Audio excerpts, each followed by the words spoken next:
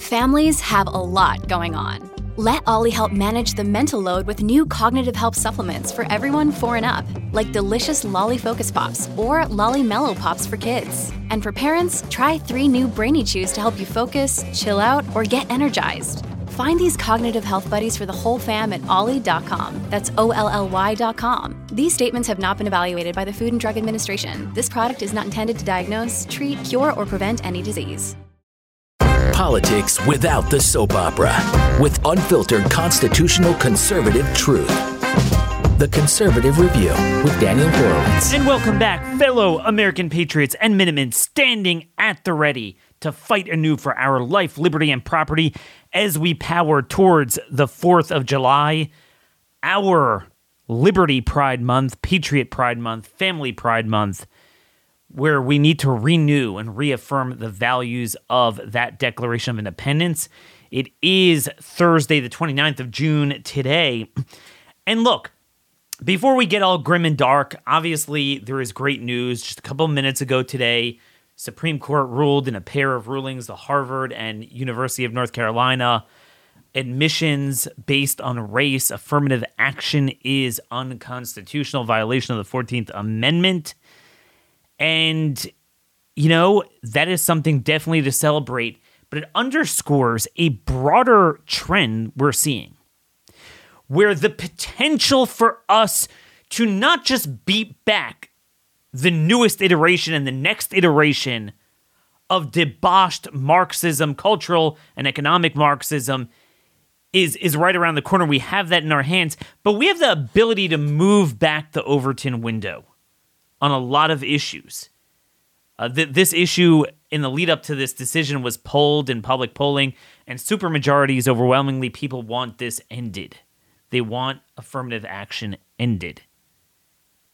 So it just shows you the opportunity we have if we only gathered a smart, focused, committed movement.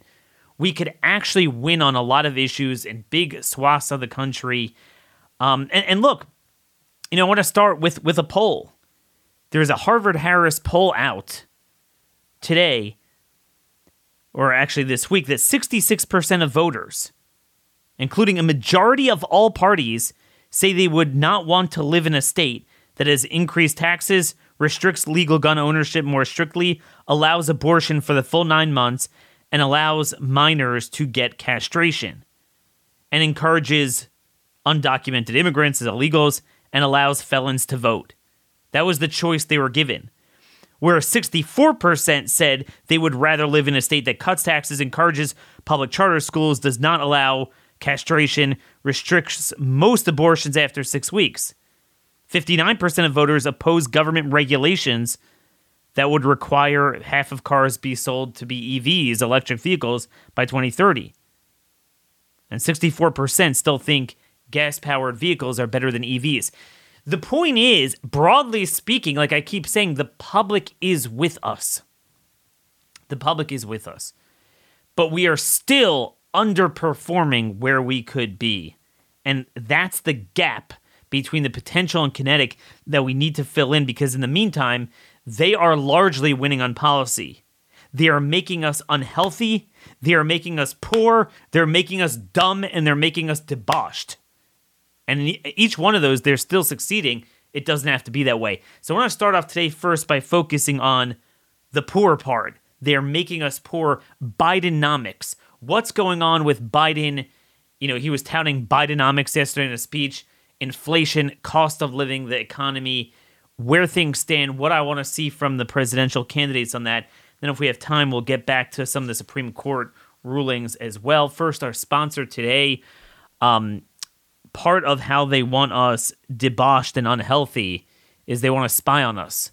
Big tech and big data have shown us time after time that they're against us and they're willing to access and record us 24/7. Your phones are always fair game. Even if they're turned off, the microphones and cameras, location trackers still work. And that's just the tech people. The FBI could get in, you know, who knows what.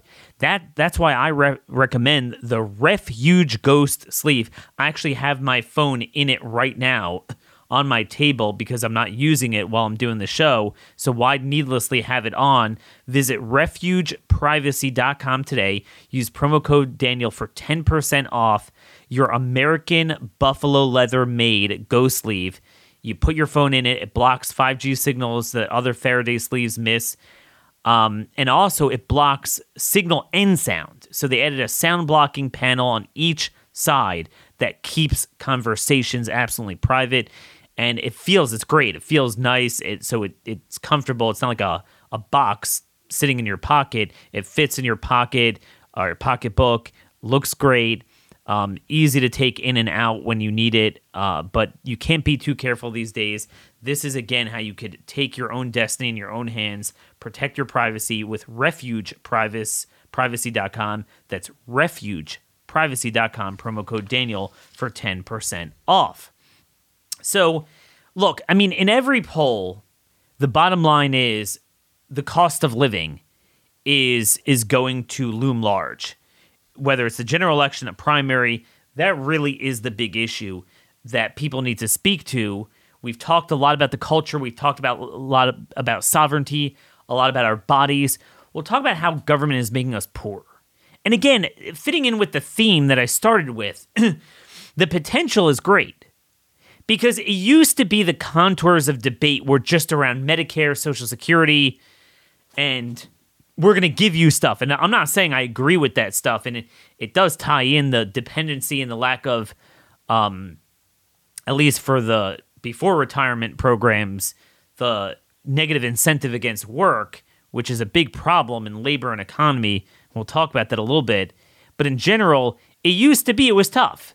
Democrats were like, we care about the poor. Republicans don't care about the poor. We're going to help you in such and such way. Okay, and that was a little bit harder to campaign against. When I started in politics, that's kind of what the contours of debate were, dating back to FDR and LBJ and Bill Clinton. So that was a little bit harder to message. Right now, if you only had the right message, you could push back against so much of this communism, not just from the last couple of years and what they want to implement in the coming years and have in the pipeline, but really what's been happening a lot with the global warming stuff and energy policies. Because right now, the lesson of Bidenomics is we want you to be poor. They're open about it. You will live in 15-minute cities, you'll own nothing, you'll be happy, you'll eat bugs, and that's the way it's going to be. They're open about it. So now is the time to fight that. But again, I am going to warn you that it's going to be very hard to have this debate over bread and butter issues, cost of living, with the distraction of Trump as the general election candidate. It's going to make it a lot easier for them to distract.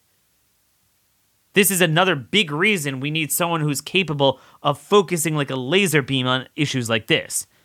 But Bidenomics at its core is, we will plunder the carcass of America in order to make you poor.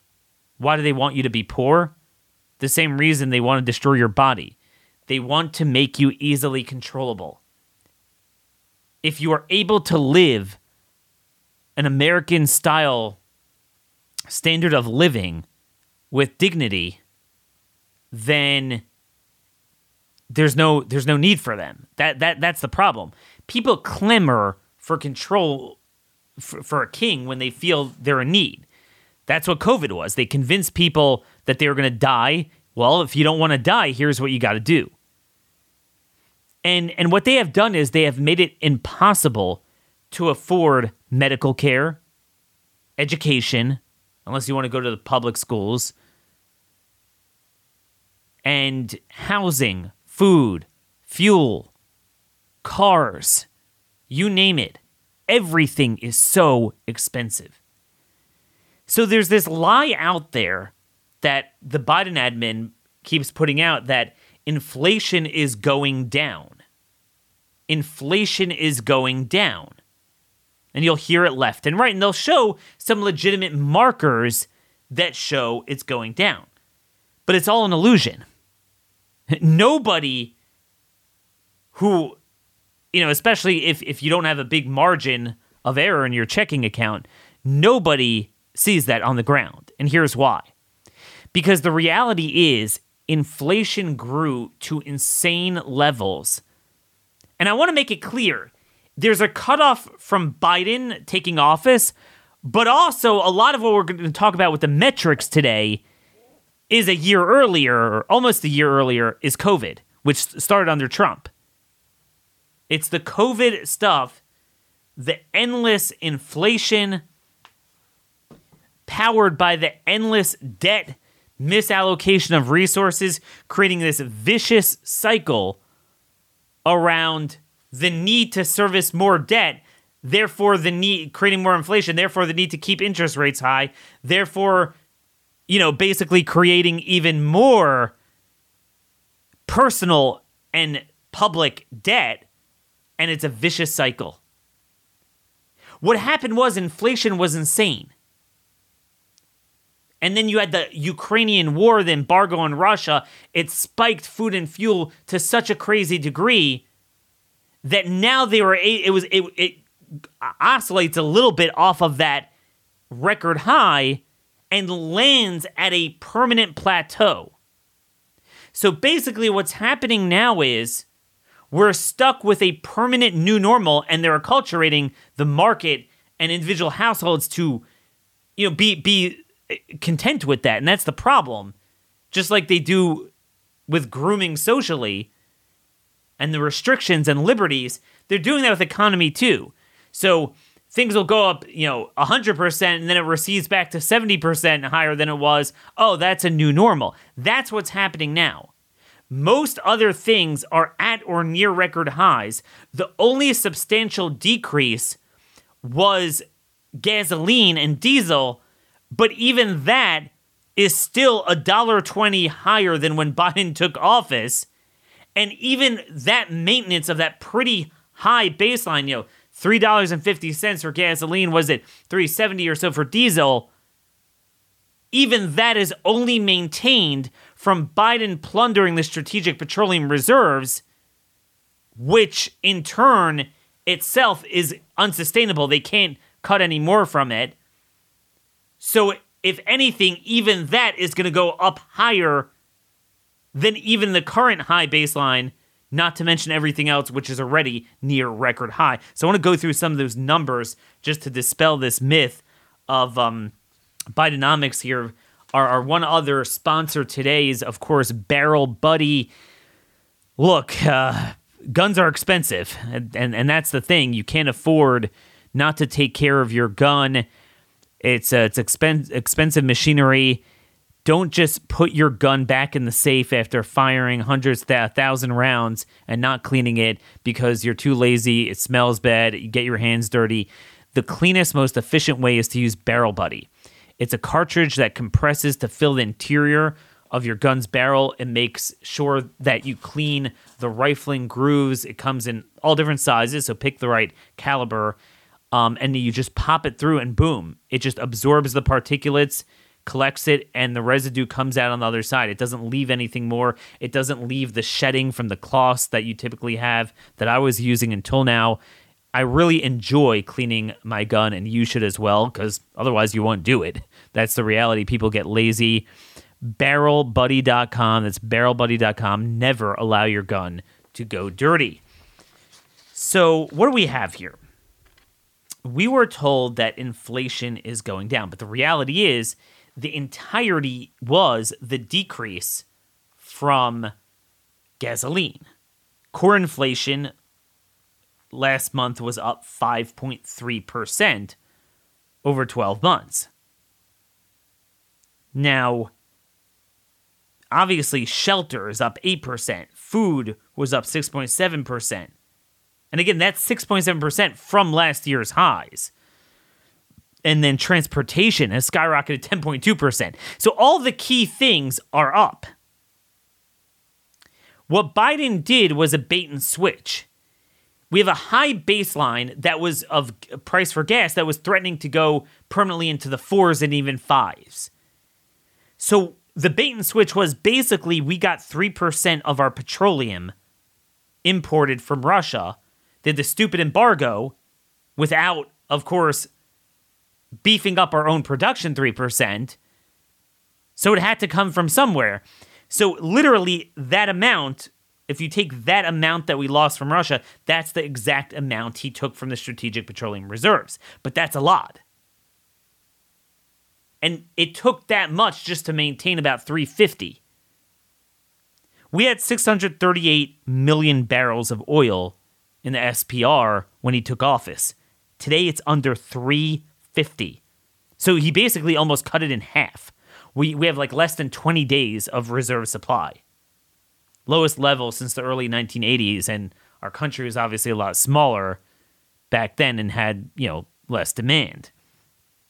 So we are basically, if we had a crisis, we would not be able to fill in the gap of supply chain problems. And we're entering into hurricane season. What do you think that means?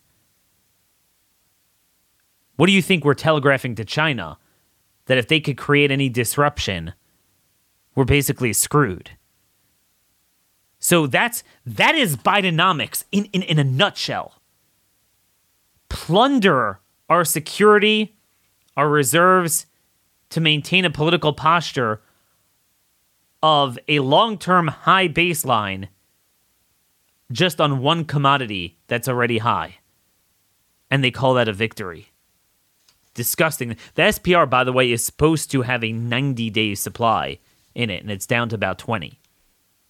So now they're basically in a catch-22 with perpetual inflation fueled by debt versus the need to refill the reserves. So it's going to go in one direction or another. Now, they did promise they put in an order. I put in an order to refill 12 million barrels. That's like less than 4% of what he rated. But until now, they're still cutting. We've had 13 consecutive weeks of Biden raiding the SPR inventory. So this is the best it will get in terms of gas prices as we're forced to reverse the only dangerous policy that's keeping it stable between 350 and 4. And that's just gas. What they have ensured is that no normal person without an unusually high level of income can live the American dream. This needs to be the core message, that they are purposely boxing you out of the standard of living that your father and grandfather had, much less making progress. The regressiveness of the progressives. What's the biggest thing? Shelter. Housing. Okay? So again, this is done on purpose. It's a legacy of the Federal Reserve. It's a legacy of the printing money and the debt. Let's talk about it. What happened was, over the years, they made the market dependent on arbitrarily low interest rates, created an asset bubble. They used that to service the debt. Okay? They needed to service the debt.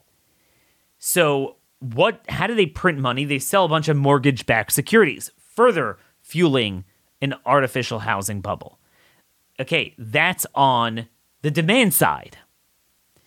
Then we get to COVID, both the supply and demand side. On the demand side with COVID, they took all that debt and they just exploded it. Several $1 trillion of printing money that created insane inflation. Raised the cost of everything, including housing. Then COVID shutdown itself, caused a shortage in construction. Imagine you stop construction for a year of houses. You have a housing shortage. Boom. Now you're screwed. Fewer houses, higher cost. Then the debt in multiple ways adding to the pricing. Whoops. Now we go as the Federal Reserve and swing the steering wheel in the exact opposite direction and increase rates over a period of like 15 months quicker than we've ever done. So now you have record high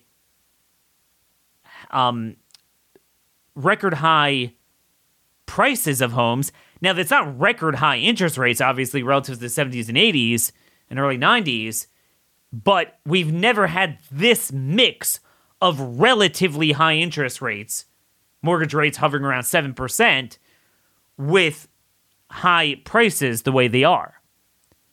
And then that in itself further reinforces the housing crisis, because you have all these people locked in at fixed mortgages like myself. I'm at 3 1/8.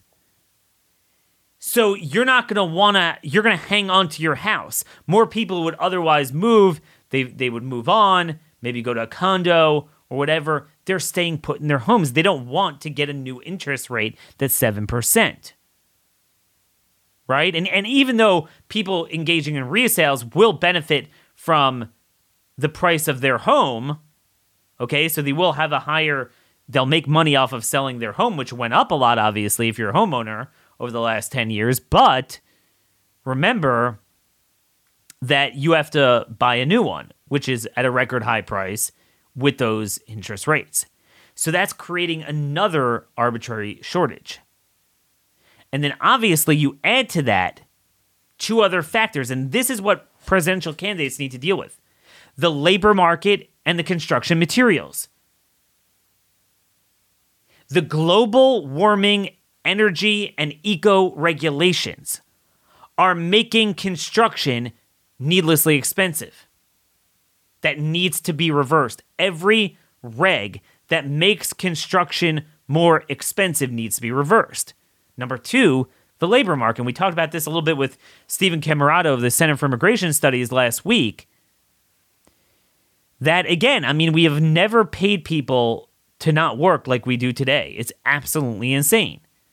So this is how you have an entire generation of non-college educated who don't want to work. College educated too, but they don't want to work. So then you have this labor shortage. And that's an issue in construction as well. Doesn't have to be this way. It doesn't have to be this way. But basically, I don't know. I mean, and email me, danielhorowitz@startmail.com, if you're in this predicament. You know, I'm thankful I bought my house about 10 and a half years ago. But, you know, I don't understand what you would do now.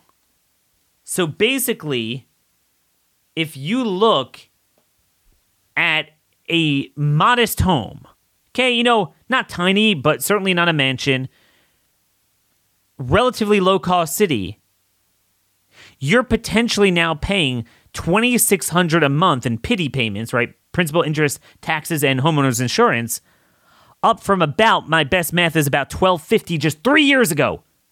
3 years ago. And by the way, that's the thing. You look at any cost of anything, you can mark it on a graph, March 2020. So we talked a lot about the genocide of COVID, but the legacy on the economy and the cost of living is out of control. Do you understand what that's like to more than double? Meaning, and this is after paying obviously more on a down payment, because the houses are much more expensive. Your monthly payments are more than double in 3 years. When has that ever happened in history? Because remember, the more expensive the house gets, and that's fine. I mean, it's good for houses, you know, to grow your equity, but it's got to be gradual. This has created a cliff. So remember, the more expensive your house is, the more you're going to pay in property taxes, the more you're going to pay in insurance as well. So you have to add that too to the mortgage calculator. So if you're a first-time homeowner, I don't understand. Like, you're a guy, you know, you get married, have a kid, let's say you're 28. You know, to earn enough money, you have to have enough capital built up for the, you know, who knows what. You know, average home, like, I think is $420,000. I think that's what I ran these numbers for. So you're going to have, well, like $80,000 plunked down, and then you're going to be paying this much. But again, see, median home is very misleading. It depends where you are. You could find cheaper places. But in a lot of desirable areas where people want to live, you could easily get more expensive. So, for example, you know, I was looking into, we're based in Dallas, as you well know, and everyone's like, "Oh, Daniel, when are you going to get out of the blue state?" So, yeah, I mean, I want to get out, but again, red states aren't that blue. I want to make it work.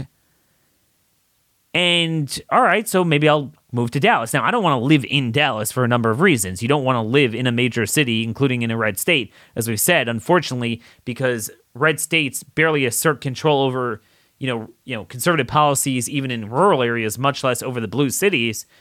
All right, so you move out to a place like one county over, Collin County, where Plano is. Very desirable area. Everyone wants to live there. There you're talking about a median home I looked up was like $520, and the areas I was looking at, it was really more like $650 what I was seeing. And again, I'm not talking about a mansion. But I'm talking about to anyone who would aspire, especially in my situation where you're upper 30s, this would be your second home, you got 4 kids. Okay, we're not talking about, when you average it out, yeah, you average the price of homes, including the cost of row houses in Detroit and Baltimore City. But, if you aspire to live in a normal, safe suburban neighborhood with a decent-sized home, you're actually really talking about much more than that. And then a place like Collin County, the property taxes are a fortune, insurance is a fortune. You are easily getting into the 3,000s in terms of your monthly payments. It's just simply insane. The welfare state's war on the labor force, along with the eco and energy regs, are crushing innovation in the construction market, making homes needlessly expensive. The Federal Reserve tempering, low rates and then high rates created this whole problem. Obviously, the inflation of both the debt, but particularly the mortgage-backed securities, creating the asset bubbles. And that's where we are. And by the way, just so you know, with the construction, according to Redfin, the number of homes for sale in May dropped to the lowest level on record, down almost 40% since COVID. The number of homes for sale. So I believe that's a mixture of, over the last few years, construction's generally been down. It's finally ticking back up, but we'll see how far that goes. But also, it's because of what I'm telling you, this interest rate cliff, the bifurcation between people, not just from 30 years ago who bought a house, but even 10, 15 years ago, and certainly even 3-5 years ago. So people are sitting on their homes. They don't want to sell. What does that do? Well, geez, I can't afford a home. I got to rent. But then that puts unnatural pressure on the rent market, making it, impossible for people just kind of with an average income to afford rent without assistance. So rent is now hovering around $2,000. And again, you talk about some of these other metro areas that will easily get you $3,000. Or certainly over $2,500. And then certainly if you have a few kids and you don't have a home, then that's even bigger. You need a bigger apartment. This is a serious issue. It is all arson.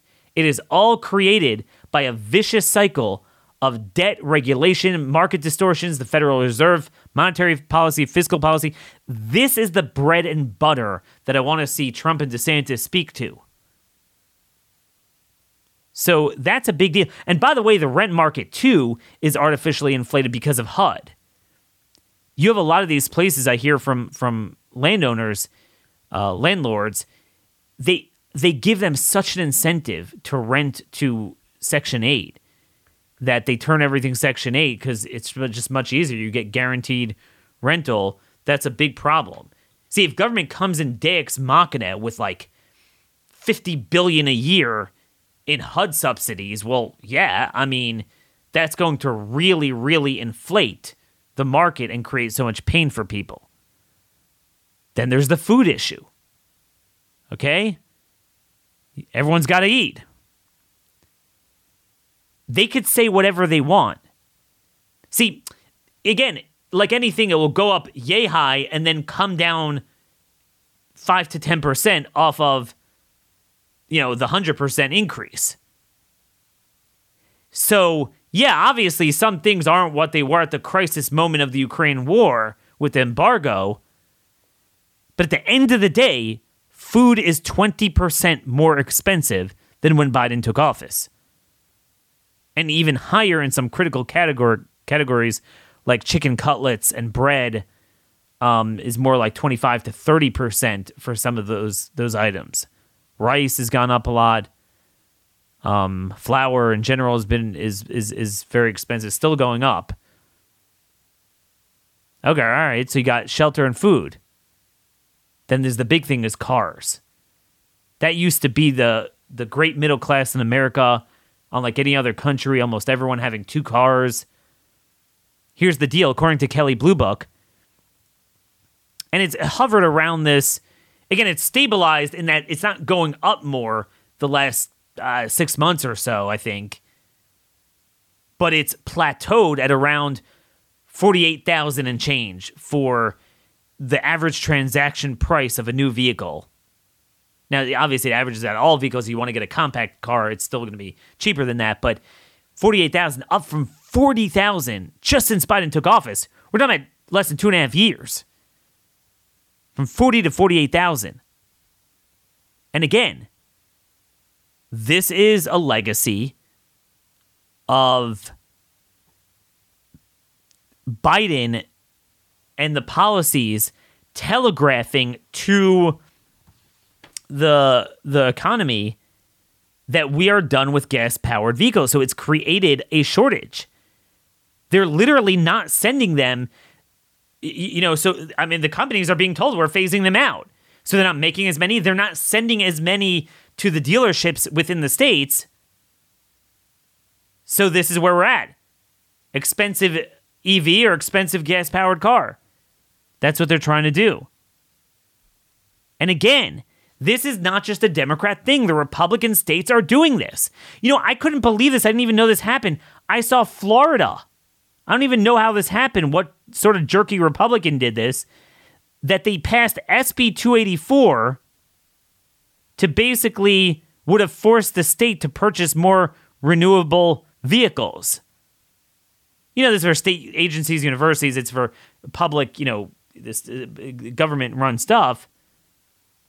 Would have basically made them purchase more EVs, and then would have also kind of expanded into inspection for building codes to involve the installation of electric vehicle charging stations, solar energy, and energy storage installations or alternations. So I just saw yesterday DeSantis vetoed the bill, which is good, but almost no other governor is doing that. In fact, the governors are encouraging this. So I'm glad he vetoed it, but you see, you even had Republicans in the legislature there pushing this garbage. But anyway, they need to make the connection that the EV agenda is making cars unaffordable. Aside from EVs being unfeasible, unsafe, and more expensive, they'll make the roads more expensive, the garages more expensive, the charging stations, the electric grid, the price of electricity, all this stuff.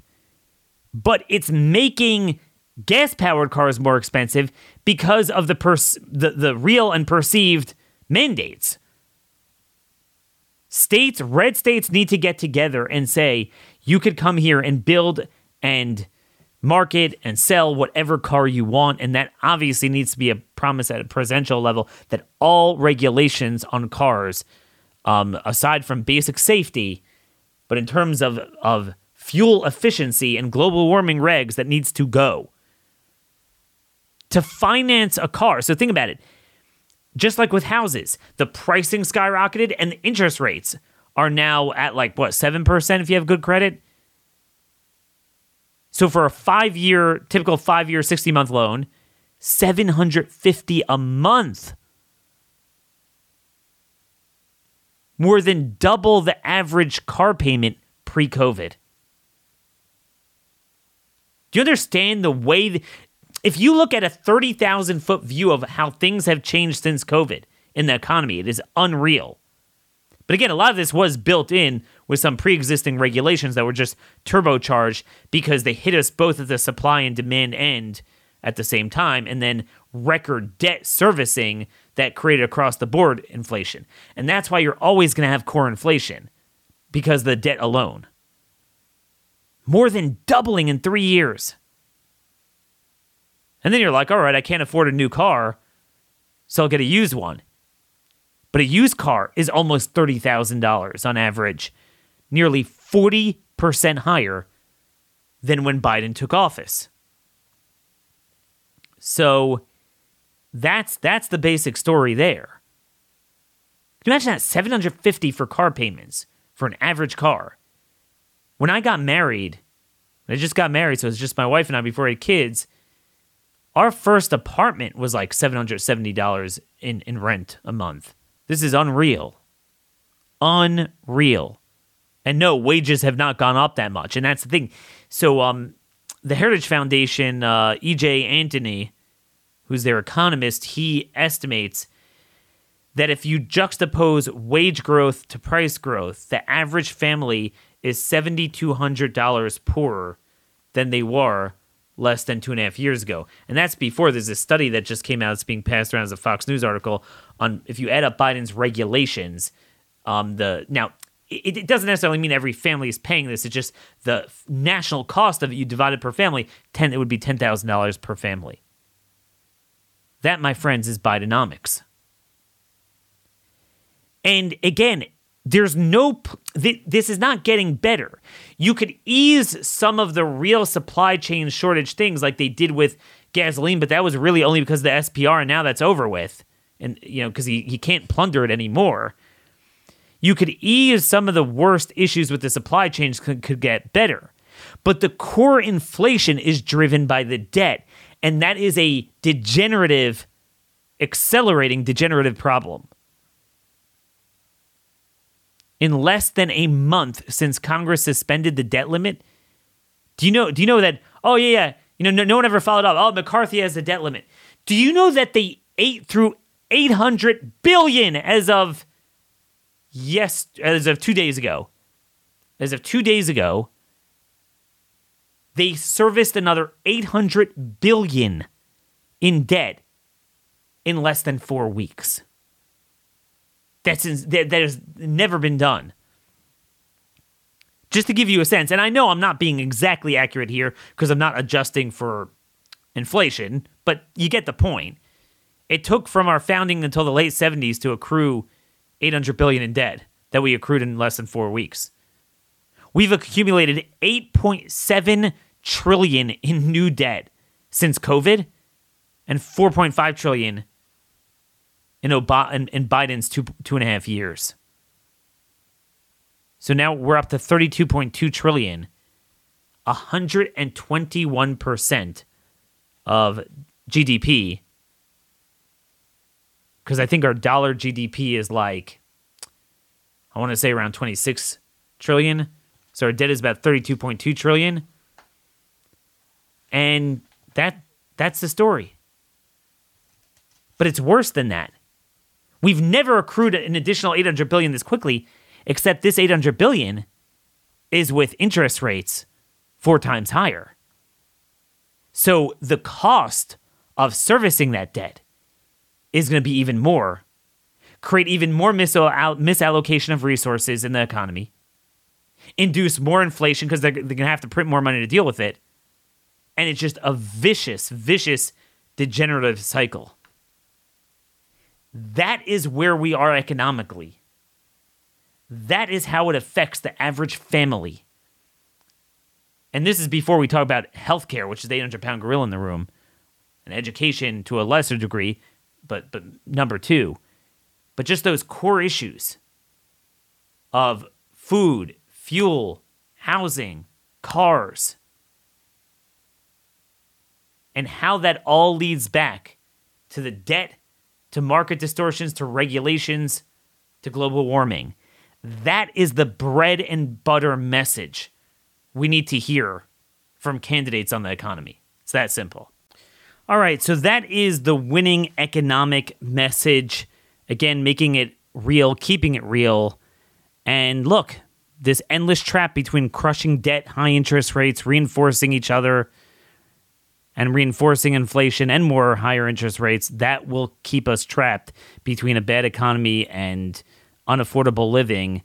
And that's even before, again, you get to the supply side issues with the regulations, the global warming stuff. This is it. Okay, want to move on in the remaining minutes of the show, touch on some of the Supreme Court. So there's good and bad, and obviously this is before Friday's blockbuster rulings. We're going to have some big ones. I hope we're not disappointed. But we'll do one good, one bad one today, and we'll see what happens tomorrow. So we'll start with the good. Affirmative action ruling. Okay, this is University of North Carolina, Harvard, using racist admissions, basically that if you're black, you have a leg up or 50 legs up, and obviously discriminating against Asians and whites. So, look, you're not going to get a more categorical ruling out of a guy like John Roberts. It was very good, violates the 14th Amendment, very categorical. Obviously, as always, Thomas writes a beautiful concurrence that you could tell he was waiting.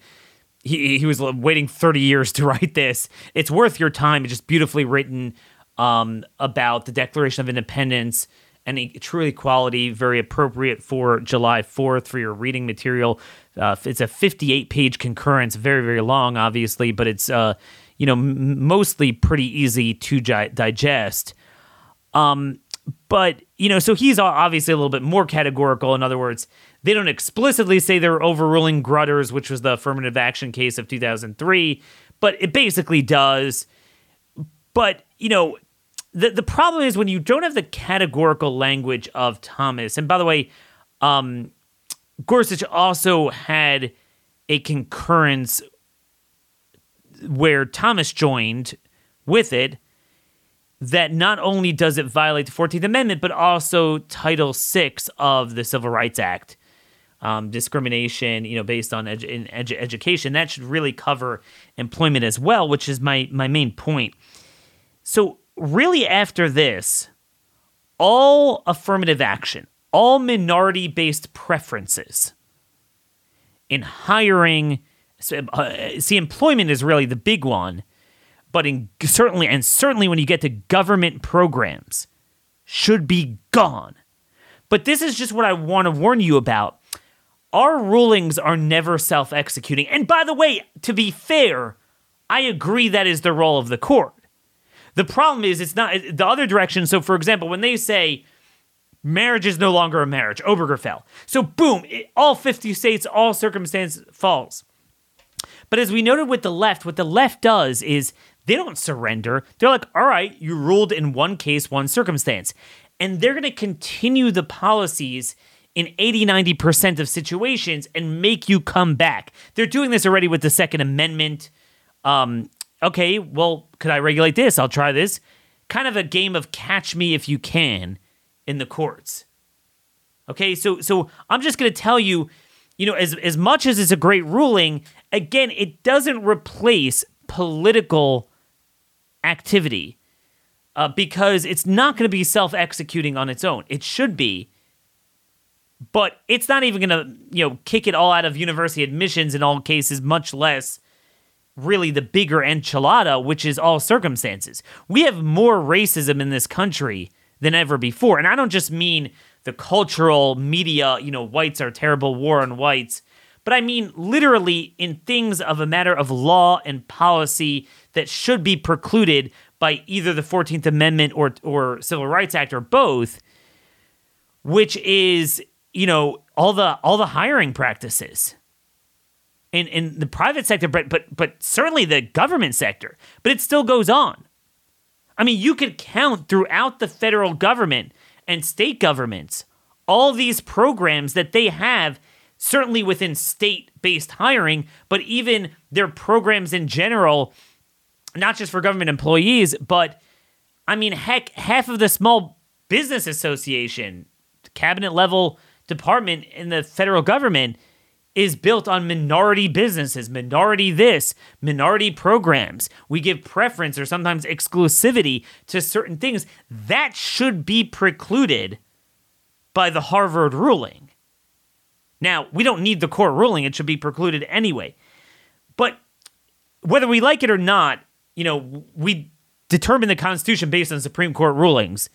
So I think we should just use that as political momentum that I think Republicans in the House need to pick a fight and say, wait a minute, Affirmative action is unconstitutional. So we are going to, in all the appropriation bills, defund any program that gives preference to anyone based on race or identity in any way. Done. End it. That's what we need to do. The messaging from today's ruling needs to be awesome opinion. Read Clarence Thomas's concurrence. Gorsuch's concurrence as well. But university admissions is just the first step. We are not, you have all these DEI programs everywhere. They don't necessarily call it affirmative action. It's kind of an old term. They've moved on to other terms that describe basically the same thing. So we need to be careful that, again, we're not celebrating something that's not in the end zone yet and don't take the necessary actions. And forget about the federal government. We have not ended all race-based acknowledgments, even in red state governments, not by a long shot. So, anything within the Department of Health, Department of Education, state, federal, that needs to be done away with, period. So that's the good ruling. Okay, we had a couple days ago this bad ruling. We noted that Kavanaugh and Roberts just went back on their ruling in Rucho v. Common Cause. It is the North Carolina redistricting case. Everything comes out of North Carolina. Where, again, in 2019, basically what was happening for years is that, as we well know, Democrats, when they get control of the legislature, are going to draw the maps most favorable to them, and Republicans are going to draw it most favorable to them. That's been done since the beginning of our founding. It's a flaw, but there is no better way of doing it. The only thing worse than a legislative gerrymander is a judicial gerrymander because it's arbitrary. There's no committee hearings. There's no weighing. There's no committee vote, floor vote. It's just helter-skelter. We're going to do this. But they don't set a standard. They said, this is not good, so redraw it. Well, what is the standard? Well, we make it up. You can't really make an objective standard. That's number one. Number two is, while both sides do kind of have, here and there, depending on the state, obnoxious gerrymanders, generally speaking, the Democrats do it more. Okay? Democrats do it more because they have to do it more. Because Democrats already demographically and geographically gerrymandered themselves.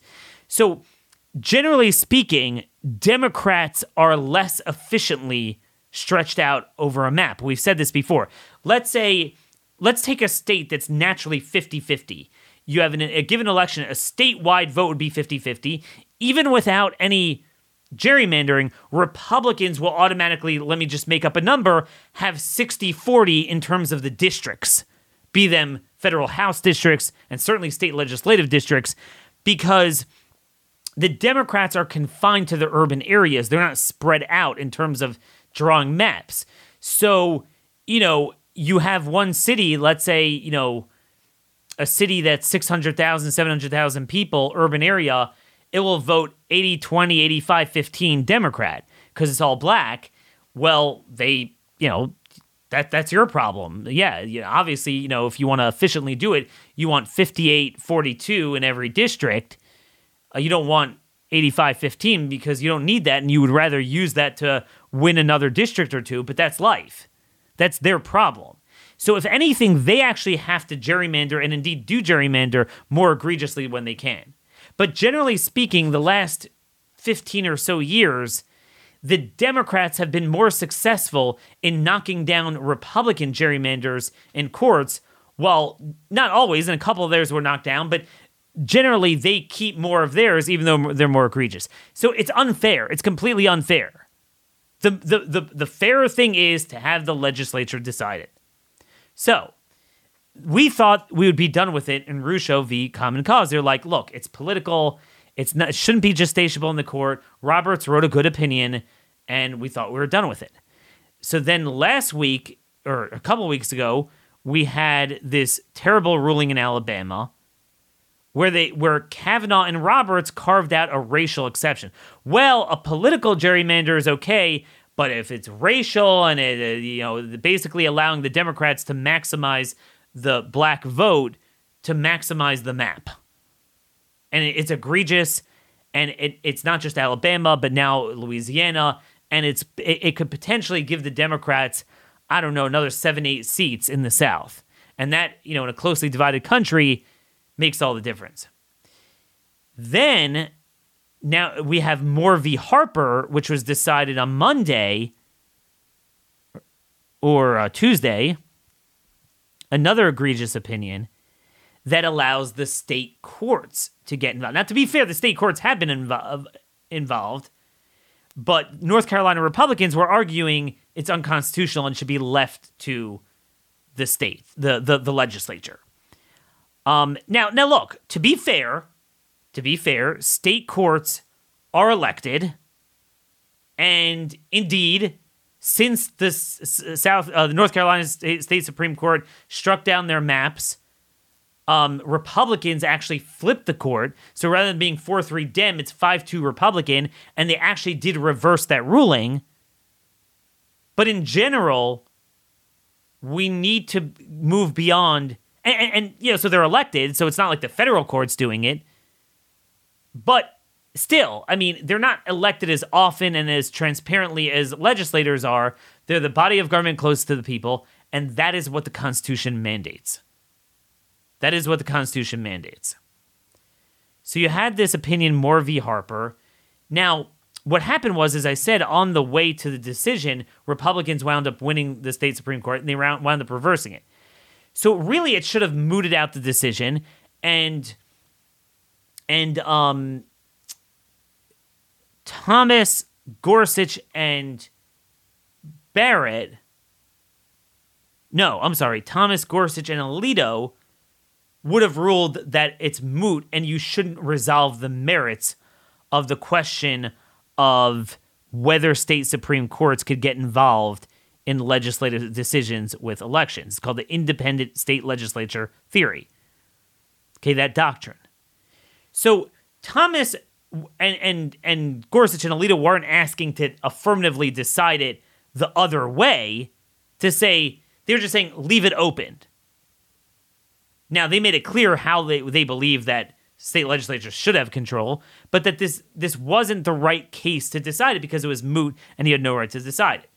Roberts, along with, obviously, the 3 Dem appointees and Kavanaugh and Barrett, once again, not only ruled that it was ripe, and okay, I'm not going to get involved in ripeness, that's kind of like a reasonable people could disagree, but so we can resolve the merits, and they resolved the merits in a bad way.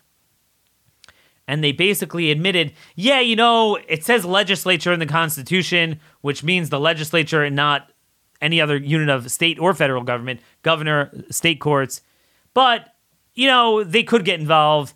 And we understand there's a concern about what the standard is, but we're not going to create a standard yet. So what that does now is it opens the floodgates for every state Supreme Court, and lower courts first, to screw with every Republican map. Now, you might say, well, in a red state, the same way you elect a legislature, you should elect a good court.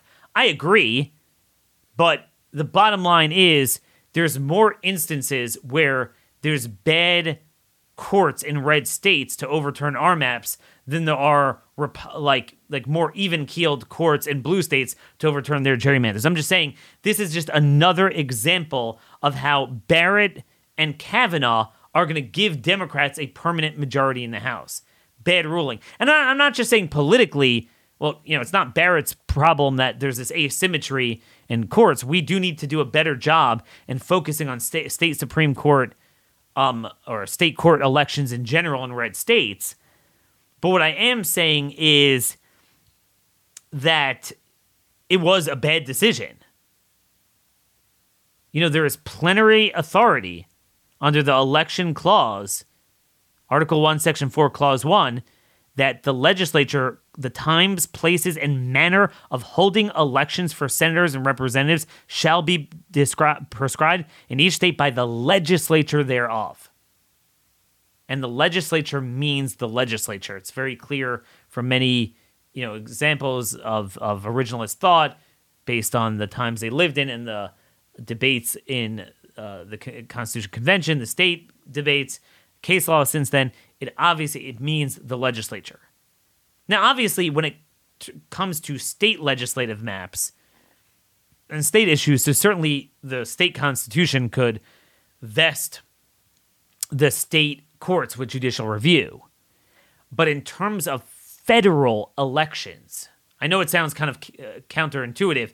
Wait, it's a federal election. You're saying the state courts have less power, but no. If the Constitution vests the legislature with a certain power, you cannot get rid of it without amending the federal Constitution. So even if the people vote on a popular ballot, we've had this before, like this whole business of these independent commissions. There was a horrible ruling from Roberts in the Arizona case that these ballot initiatives, no, I don't care if the people vote 99-1 on a ballot initiative that we're going to give redistricting to an independent commission, it's unconstitutional. It's vested in the legislature. And that's really where it should be, right? Popular sovereignty, just the people voting is never good, is not the best thing. Courts, whether it's state or federal, is too much like an oligarchy. State legislatures are the closest to the people. That's where it should be. So again, I know you're going to say, well, Daniel, we had the good ruling from them. I agree, but these are all no-brainers of any conservative justice should rule properly in all of these cases. The difference between a Clarence Thomas and these others is a problem. Now, Gorsuch gives us a problem on some crime cases, some immigration cases, and Bostock with trannyism, hopefully, generally has been good on religious liberty, even though Bostock harms it. We'll see tomorrow in some of these religious liberty cases of, refusal to service homosexual weddings. It's a Colorado case coming up. But Barrett and Kavanaugh, man, have they been a disappointment. They had no track record on our cases, and they were not on that original list. So I'm sick of Trump getting all the credit. Trump had a freebie to floor the gas pedal with a Republican Senate, no filibuster, to get 3 Clarence Thomases. And, you could say everyone may, you can't know perfect. So, okay, Gorsuch, I could give credit for that. But those two are a big problem. But we'll find out more tomorrow. Anyway, covered a lot of material today. Courts and economy. We'll move on tomorrow to other issues. Till then, God bless you all, and thank you for listening. At Evernorth Health Services, we believe costs shouldn't get in the way of life-changing care. And we're doing everything in our power to make it possible. Behavioral health solutions that also keep your projections at their best? It's possible. Pharmacy benefits that benefit your bottom line? It's possible. Complex specialty care that cares about your ROI? It's possible. Because we're already doing it. All while saving businesses billions. That's Wonder made possible. Learn more at evernorth.com/wonder.